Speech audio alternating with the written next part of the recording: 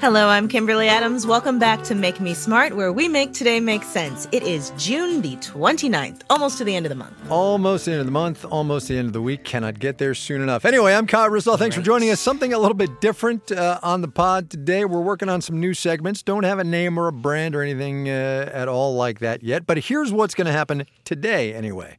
We're going to play a piece of audio from the news of the week that caught our attention. And then we'll talk about it just a little bit and, do a little reaction. Okay, we've got the first one ready to go. This is from President Biden's big speech in Chicago yesterday about, well, you'll hear what it's about. Bidenomics is about building an economy from the middle out and the bottom up, not the top down.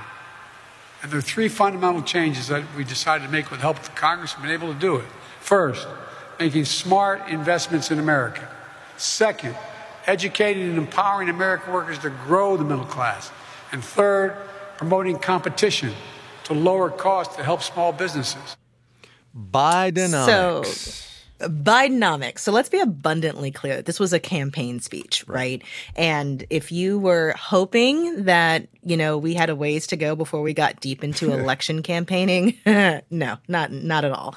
This was solidly a campaign speech. And what was so interesting about this speech and the deluge of messaging around it, because the Biden campaign, the White House were sending out press releases. They were sending out talking points. They had prep calls, everything. They wanted everyone to be saying Bidenomics all day, every day. And for the most part, the media obliged.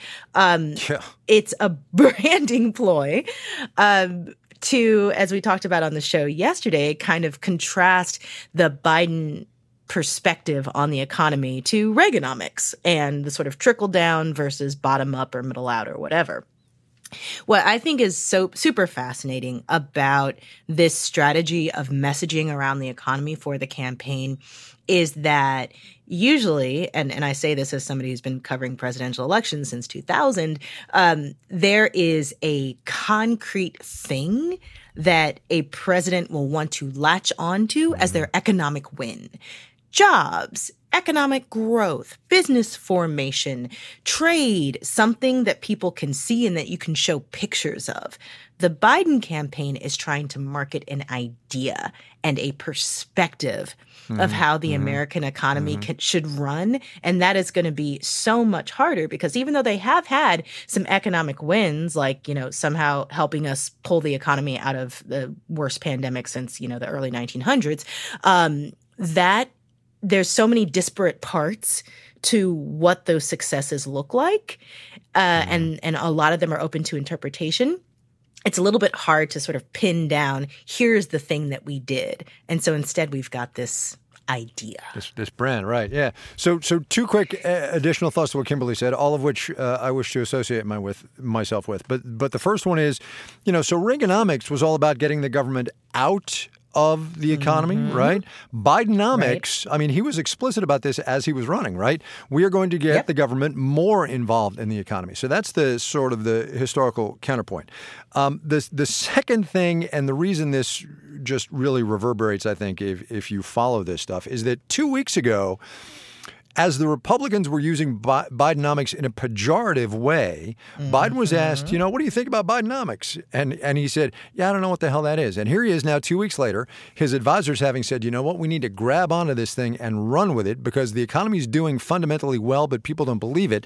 And now it's his thing. And he's co-opting the Republicans, which is just an interesting little political sleight of hand.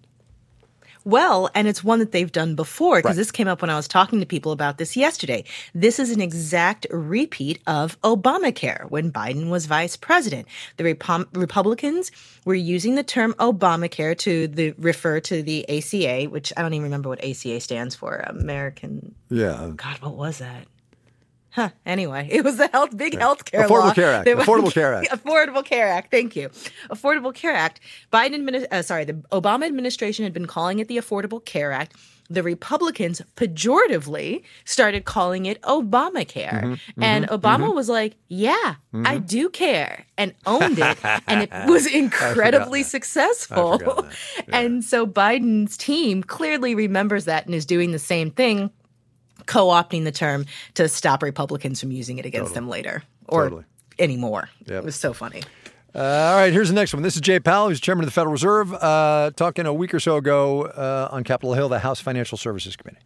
We do see payment stablecoins as a form of money, and in all advanced economies, the ultimate source of credibility in money is the central bank, and we believe that it would be appropriate to have quite a robust federal role in what happens in stablecoins going forward, and that leaving us with a weak role and allowing a lot of private money creation at the state level would be a mistake.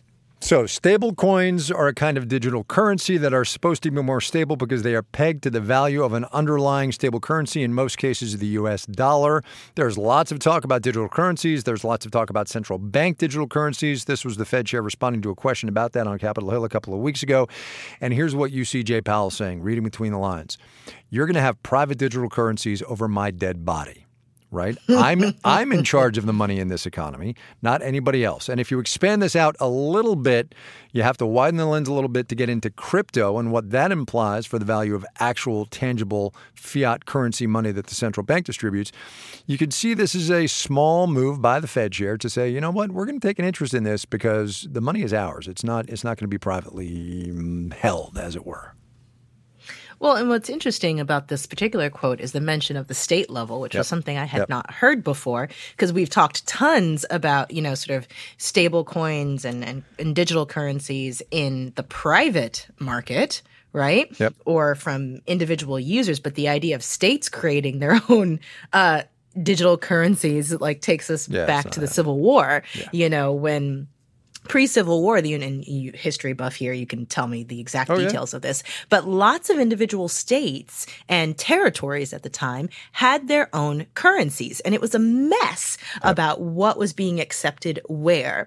And so the idea of, there being digital versions of state-level currency, I can see why Powell is absolutely not. Very, very bad. Not doing it. Yeah. Okay. Juan Carlos, let us get to this last one, which is from what was apparently a very raucous New York City meeting on rent increases. You think it's humane to work every day, all day, just to make ends meet? I work every day, Monday through Sunday, 8 a.m. to 10 p.m. Do you think I have a life? I have to survive. I just left work to come here to speak up for the people that couldn't come here. Do you think that's fair? Thank you for your testimony. No, I'm not finished. Because you, the Rent Guidelines Board, which is, we started in 1960 to help us and hear us from the tenant, and instead rent has risen. What are you doing to support us? I implore you to not increase the rent and roll back the rent. So, go ahead. Go ahead. No, go ahead. No. Well, I mean, they're talking here about sort of the rent control rules in New York City, but you could probably replay this in cities all over the country where the cost of renting is just becoming so unaffordable at the same time that buying a home is incredibly unaffordable for a lot of people. And this idea that, you're supposed to be working all day, every day to just barely survive is, I can't imagine because in most cities, you can't make even above the minimum wage and afford to rent an apartment the size of a normal person or family. Right. So let's quantify this for a second, right? There are, give or take, 8 million people in the city of New York. Something like 2 million of them, which is a quarter of the population, live in rent-stabilized apartments. And those rents are going up 2 to 3% a year. And as Kimberly said, when you're trying to make the rent, as it were, by working full-time and raising your kids and on a minimum wage job, that is not happening. That is not happening. So it's a big deal. And New York is big, and what happens in New York will trickle out to other cities. Yeah. All right, we've got one more before we go, and this is from a story that NBC News did about this ongoing lawsuit in the state of Montana where young people are suing the state for failing to address climate change. And here's one of NBC's reporters talking to one of the kids. What do your parents think, Micah? At first, they were kind of skeptical because, it's kind of weird to let at the time I was 11, join a lawsuit against the state of Montana.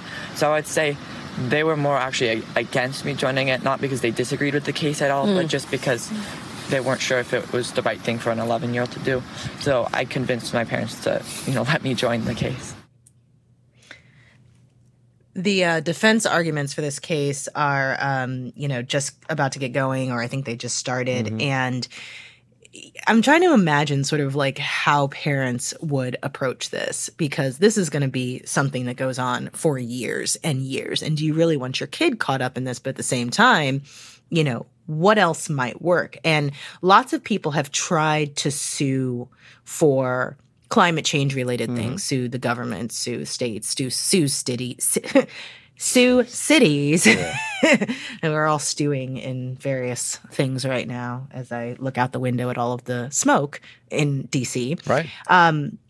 But standing is consistently a really difficult challenge for these cases. Who has the right to sue whom over something that is so big and so multifaceted as climate change? And at least so far, it seems like these kids in Montana have a case that is moving forward, and that will be super fascinating to watch. Yeah. I mean, it's their future more than ours, if you could just put sheer, chronological time on it. Anyway, so there you go. Yeah. Anyway, that is it for us today. We are going to be back tomorrow for Economics on Tap. We do hope that you will join us. We're going to be live streaming starting at 3:30 Pacific, 6:30 Eastern on YouTube. Please join. If you want to find out what the team is reading and drinking this week, sign up for the Make Me Smart newsletter out every Friday morning. You can find it and all the other Marketplace newsletters at marketplace.org/newsletters. Newsletters. I don't know why I did that. It's all one word, newsletters. Yes. Make Me Smart is produced by Courtney Berg-Seeker. Today's episode was engineered by Juan Carlos Tirado. Ellen Rolfes writes that newsletter that we were just talking about, and our intern is Nilafar Shabandi. Marissa Cabrera is the senior producer of this podcast. Bridget Bodner is the director of podcasts, and Francesca Levy is the executive director, of this whole smash. The whole shebang. The whole thing.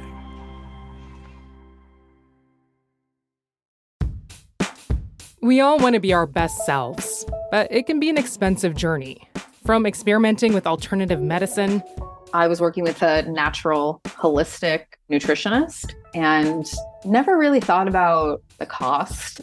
To splurging on fast fashion. I'm spending all my tips. I was definitely spending $200 a week. I'm Rima Jerez, host of Marketplace's This Is Uncomfortable. This season, we explore the cost of self-care and the real motivations behind our spending choices. Listen to This Is Uncomfortable wherever you get your podcasts.